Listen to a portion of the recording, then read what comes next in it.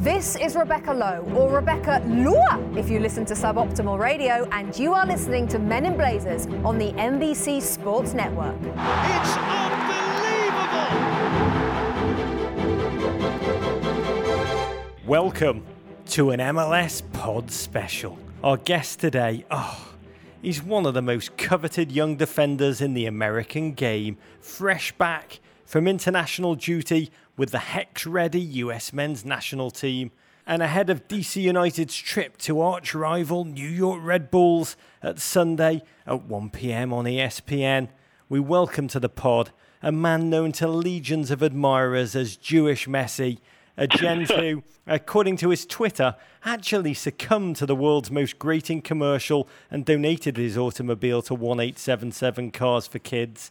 Welcome to the pod, the one and only Mr. Steve Birnbaum. Thank you. Thanks for having me. Happy to be on the show. I am delighted to have you on because I love watching you play, but I love to ask hard-hitting questions first. When you give your car to 1877 Cars for Kids, do they never play the commercial again for you, or do you become free of ever having to listen to it again in return? I mean, the commercial got me to donate it, so I guess it worked. You'll be drinking Heineken before you know it as well. You're very suggestive. My name is Chocker. You are fresh from the high of the 4-0 win against Trinidad and Tobago Tuesday night. Clear to all of us watching at home, Steve, Christian Pulisic, he's learnt a few moves from you during camp.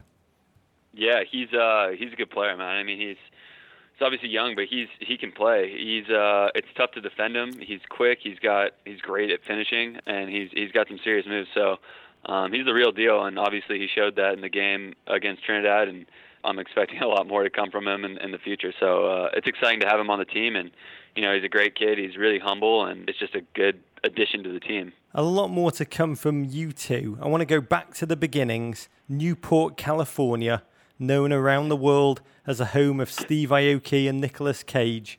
MLS had just started by the time that you were a kid. How much were you aware of it? Or was your head in other sports back then?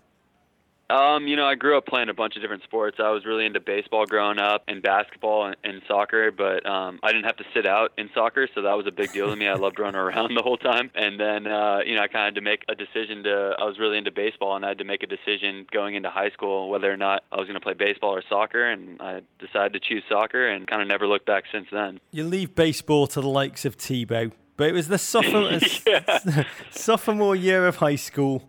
That was the time I believe your football career really started to register. You began to be called into youth national soccer camps, meeting guys that were already professionals.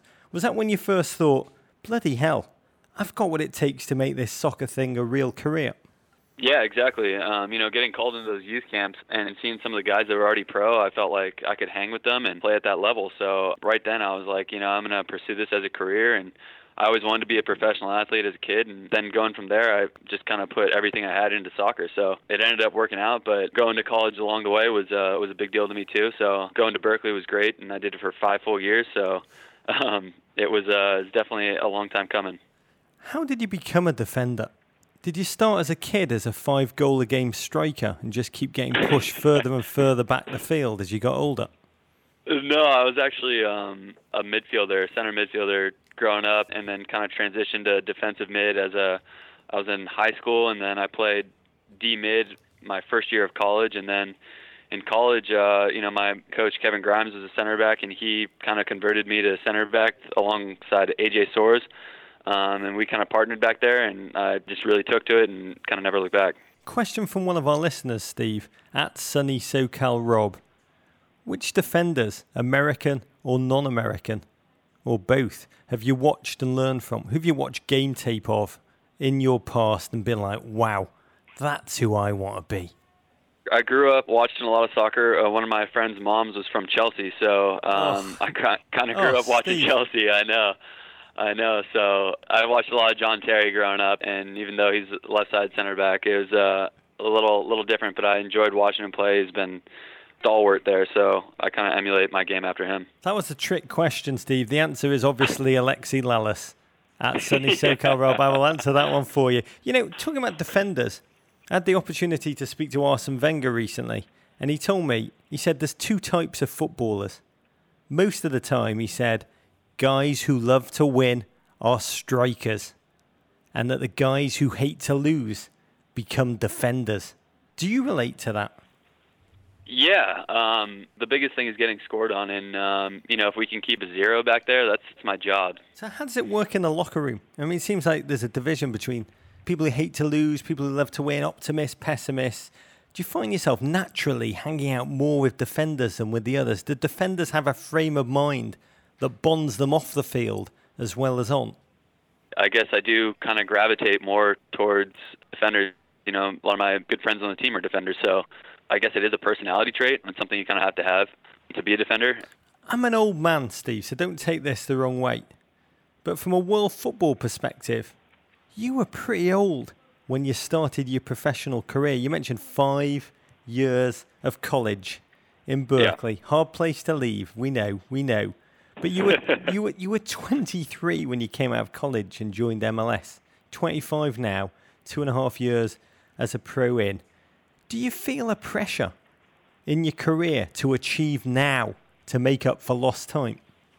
I don't know if I feel a pressure. I wouldn't have traded my times at Berkeley or Cal for anything. I really enjoyed my time there, and I got to learn a lot, and I think I grew up as a person, and I'm happy with my decision. But at the same time, I became a pro a lot later than most people, so it's tough. You're kind of behind the 8 ball. I'm fascinated then by young MLS players and their experiences of their encounters, of your encounters with the legends like Didier Drogba, David Villa, Kaká, guys who've won Champions League, World Cups, Premier Leagues. Do you feel an extra sense of challenge and an urge to prove yourself when you come up against one of them in an MLS game? I don't know if I feel an extra sense of challenge. You're a little bit more aware of them on the field when you're playing, but then it just really comes down to what you do, and you play your game. So I'm doing my job is to defend a guy like Drogba from scoring, and I don't feel an extra sense of pressure, but you're more aware of the guys out there. You do film on them, and so you see their tendencies, and then you know that throughout the game they'll drift in and out of the front line into the midfield, and you kind of just have to keep tabs of them, keep checking your shoulders, and keep an eye on where they are at all times, because they can pop up and hurt you, and you always want to be aware of them. Who's the toughest guy that you've had to come up against? The toughest guy, I think he's probably one of the best players in the league, Giovinco. He's so slippery and quick and skillful and can hurt you in every way, free kicks, on the ball, off the ball, so it's tough. I can't even get close to foul him. I can barely touch him when he has the ball. I don't know. He's definitely the hardest player to defend in the league. I think you've just given my biography, when I write it, of my five-a-side career, a name. I couldn't get even close enough to them to foul them. Your transition to the professional game was incredibly quick. Jurgen Klinsmann started tracking you early.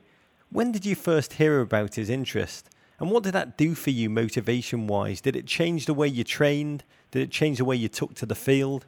I think I found out that he was maybe keeping track of me towards the end of my rookie year.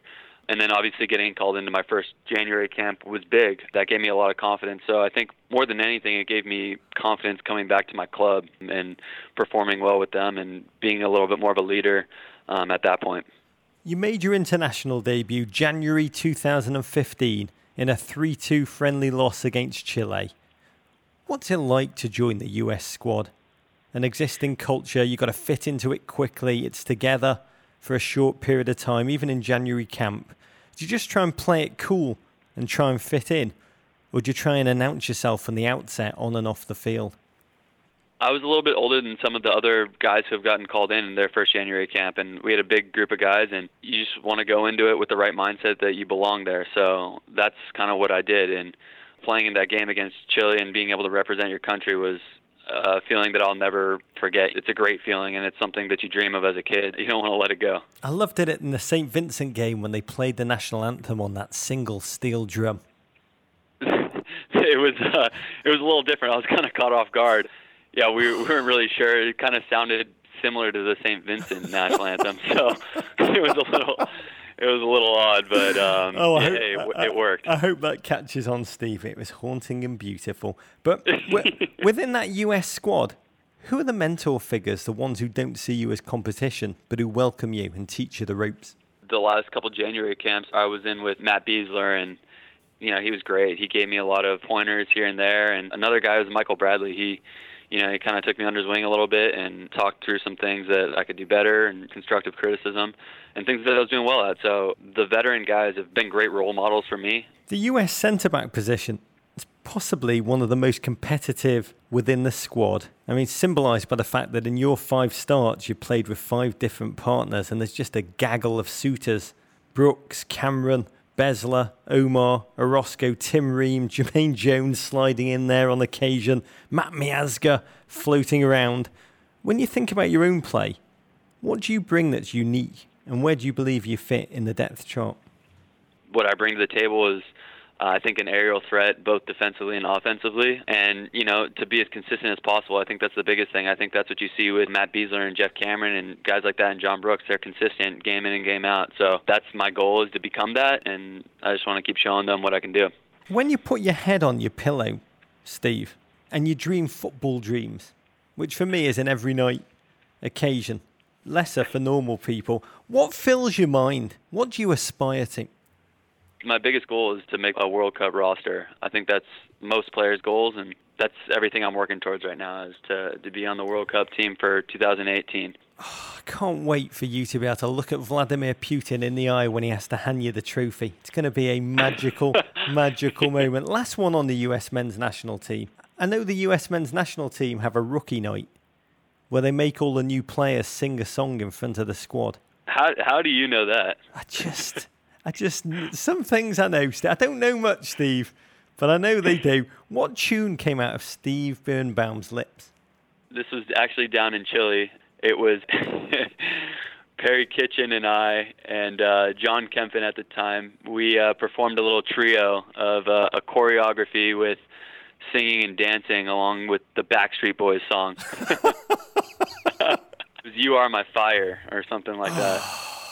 Yeah, what a classic. Just a classic jam. It is a Chicago Fire anthem for the ages. It got the crowd going, it broke the ice for the awkwardness, and it was a fun time. I've always wondered how that feels. Does it feel nerve-wracking when you're up there, or is it a delight to have made it and finally feel that you belong?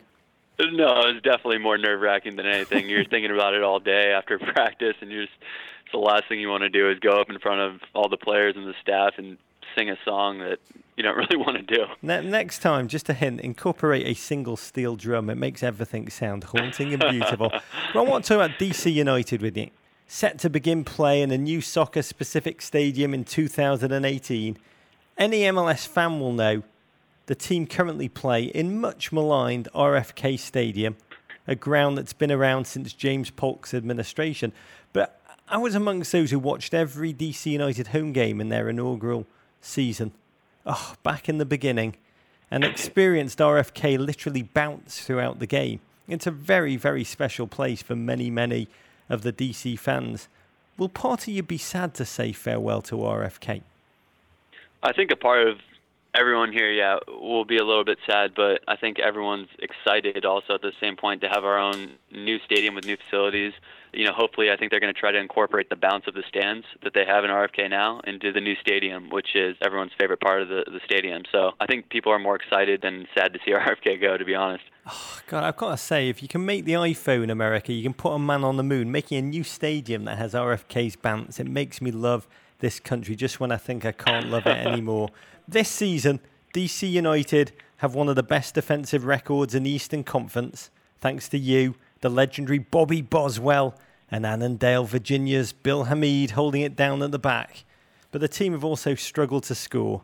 My favourite NFL team, the Bears, their 85 Super Bowl winning team, they had the same imbalance between the D and the offence. And the two lines, the offensive line, the defensive line, they couldn't stand each other. The linebackers would be like, dudes, we're doing our job. Why aren't you doing yours? Do you ever feel that you're like holding down the back as best as you can and it's just not happening? I don't think we see it that way. We're doing our job at trying to keep goals out of the net, but at the same time, goals are starting to flow for us. We've gotten a new group of guys in here, and the last game I played in, we scored 6 goals. So I don't think there's no division between the team. Everyone's excited about these next 7 games coming up and making a big push for playoffs. So, like you said, the Bears ended up winning that season. So, hopefully you can do the same. This weekend, you and your teammates travel to New York to play the Red Bulls. Sunday, 1 p.m. on ESPN. Oh, the playoff race is tight. You are currently 1 spot out of the playoffs, 2 points behind 6th place Orlando, and you face up to your arch rivals, the Red Bulls, at a crucial time in the season. I have to ask you though, do you players really feel that rivalry with New York? Or is that something from the old days, from MLS 1.0? No, we definitely feel a rivalry with them. We get up for those games a little bit more every time. It's a big game. Obviously, we need to win up there, and we need to keep pushing forward for a playoff spot. So it makes it even that much bigger this weekend. And to get a win there and win the Atlantic Cup would be huge for us and to push us forward going into playoffs. So when you do beat them, like you did earlier this season, 2-0, does it mean more to the players post-game, or is it really just a fan thing, Steve? It means the players and the fans. You know, we want to do it for our fans, but I enjoy beating New York. I don't like them. They don't like us. So, you know, we want to beat them. God, I remember the 1996 Eastern Conference semi-finals when I thought Raul Diaz-Arce and Tony Meola were going to come to blows. So I'm going to be tuning in just to see a recreation of that 20 years later. I've got to say, Steve, I have loved watching you from the moment I first saw you take the field with DC. Partly because, a tiny bit because, you're the latest chain in my all-too-short list of Jewish soccer legends. Johan Neeskens of the Netherlands, Juan Pablo Sorin of Argentina, the legendary Jeff Agoose, Benny Feilhaber, the Jonathans, Bornstein and Spector, Yael Averbuch. I think Barry Manilow, Barbara Streisand and Neil Diamond would have to play them across the back in a back three.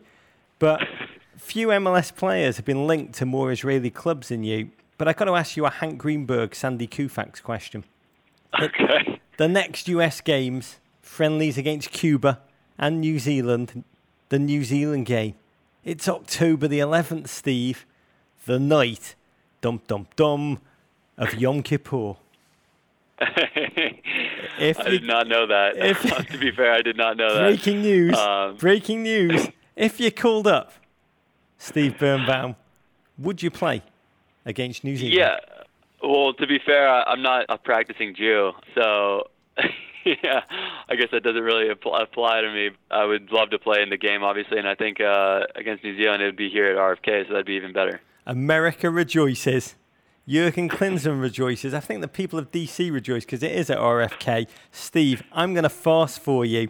We wish you and all at DC United all the best on Sunday, and the entire Birnbaum family an early happy Rosh Hashanah. Steve, rock on. Hey, thank you very much. What a mensch.